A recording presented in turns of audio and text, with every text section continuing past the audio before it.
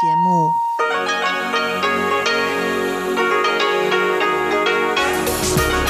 This is Radio Taiwan International. Welcome to the news on Radio Taiwan International. I am John Van Trieste, coming to you from Taipei, Taiwan. We begin with a look at today's top stories. President Tsai Ing-wen says Taiwan is seeking to enhance its workers' English proficiency and digital skills while also working to attract more professionals from abroad. Taiwan's Mainland Affairs Council reiterates its support for the people of Hong Kong. And the Central Election Commission officially removes the KMT's Han Kuo-yu from his position as mayor of Kaohsiung. But first, today's top story.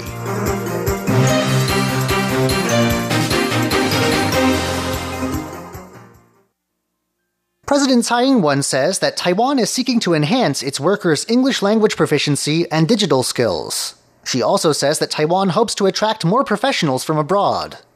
Tsai was speaking Friday during an event marking the release of the first annual Talent Circulation Alliance white paper.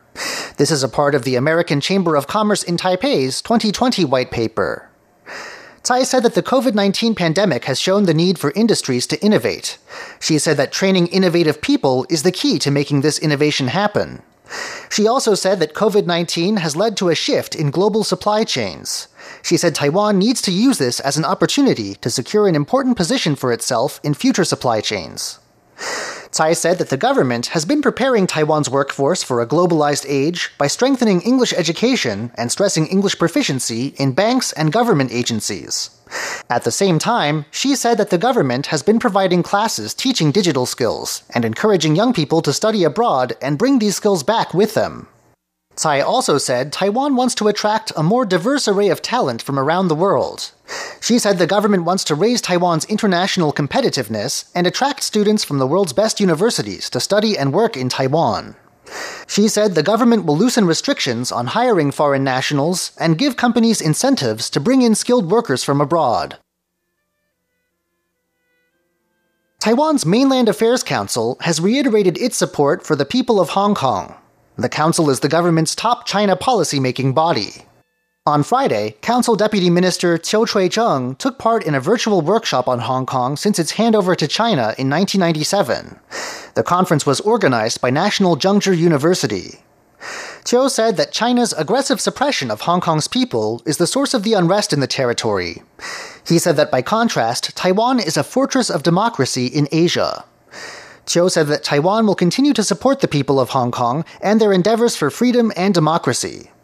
Chiu said that China promised to uphold its one country, two systems formula in Hong Kong for 50 years after the 1997 handover.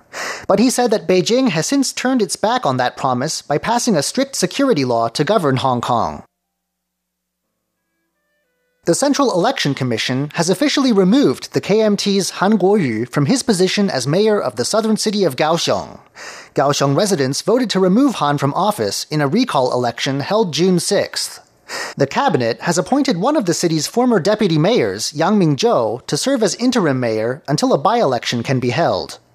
The Central Election Commission says that this by-election will take place on August 15th. The winner of this election will serve out the rest of Han's term. Taiwan has donated a second batch of medical supplies to the Philippines to help the country tackle COVID-19. The shipment included 550,000 medical-grade masks and 25,000 pieces of protective equipment. The shipment arrived on Thursday morning at Ninoy Aquino International Airport in Manila. There, it was handed over to various local government agencies, hospitals, and research institutions. Taiwanese representative to the Philippines, Michael Hsu, says that the COVID-19 pandemic has shown no signs of slowing down. Every day, the Philippines sees an average of 500 new cases. Taiwan's government first donated 300,000 masks to the Philippines on April 15th. Since then, Taiwanese associations in Manila have independently donated 57,900 pieces of medical equipment. Head of the Manila Economic and Cultural Office in Taipei, Cesar Drilon Jr., has expressed gratitude on behalf of the Philippine government. Taiwan's largest IT trade exhibition, Computex, has been canceled this year due to the COVID-19 pandemic. Organizers plan to hold an online version of the show instead. Taiwan's External Trade Council, TITRA, announced the cancellation on Friday. It says that organizers agreed that the pandemic will make it difficult for buyers and sellers from abroad to participate. Computex 2020 was originally slated to take place from September 28th through 30th. Now, organizers are saying that vendors can apply to participate in an online expo, which will also begin September 28th. TITRA says it will release more details about the online format on June 28th. Organizers also announced June 1st to 5th as the tentative dates for Computex 2021. U.S. Congressman Anthony Gonzalez has told the Washington Examiner that it is important for Taiwan to gain membership in the International Monetary Fund. The Washington Examiner published Gonzalez's remarks in an article Thursday. Gonzalez introduced a bill in May that would prohibit China from increasing its shareholding in the fund until Taiwan becomes a member or is given the right to meaningful participation. Gonzalez said that Taiwan is the world's 22nd largest economy. He said Taiwan has built up more than $480 billion in foreign reserves, surpassing Brazil, India, and South Korea. He also said that because the International Monetary Fund's members work together to stabilize exchange rates and the global trade balance, Taiwan's participation as a leading world economy will help developing countries. In just a little over a week, people across much of Taiwan can expect a rare astronomical treat. But nowhere is the excitement higher than in Yunlin County, perhaps the best spot for viewing it. It's not every day that you get to see a total solar eclipse. Fans of astronomical phenomena in Taiwan have been lucky lately. Taiwan's outlying Kinmen Islands got one back in 2012, and in just over a week from now, people in 9 different cities and counties will get their very own annular total solar eclipse. Here's where the luck ends for now, though. Miss this one, and you'll have to wait 195 years for Taiwan's next total solar eclipse. Perhaps no one is more excited for the eclipse than the people of Yunlin County in central Taiwan. The county's Shuilin and Kohu townships will be the first spots to see the eclipse, which will take place on the afternoon of June 21st. Local officials are planning events at an elementary school and a temple. They say that the eclipse is expected to hit its peak in the area at exactly 55 seconds past 4:13 p.m.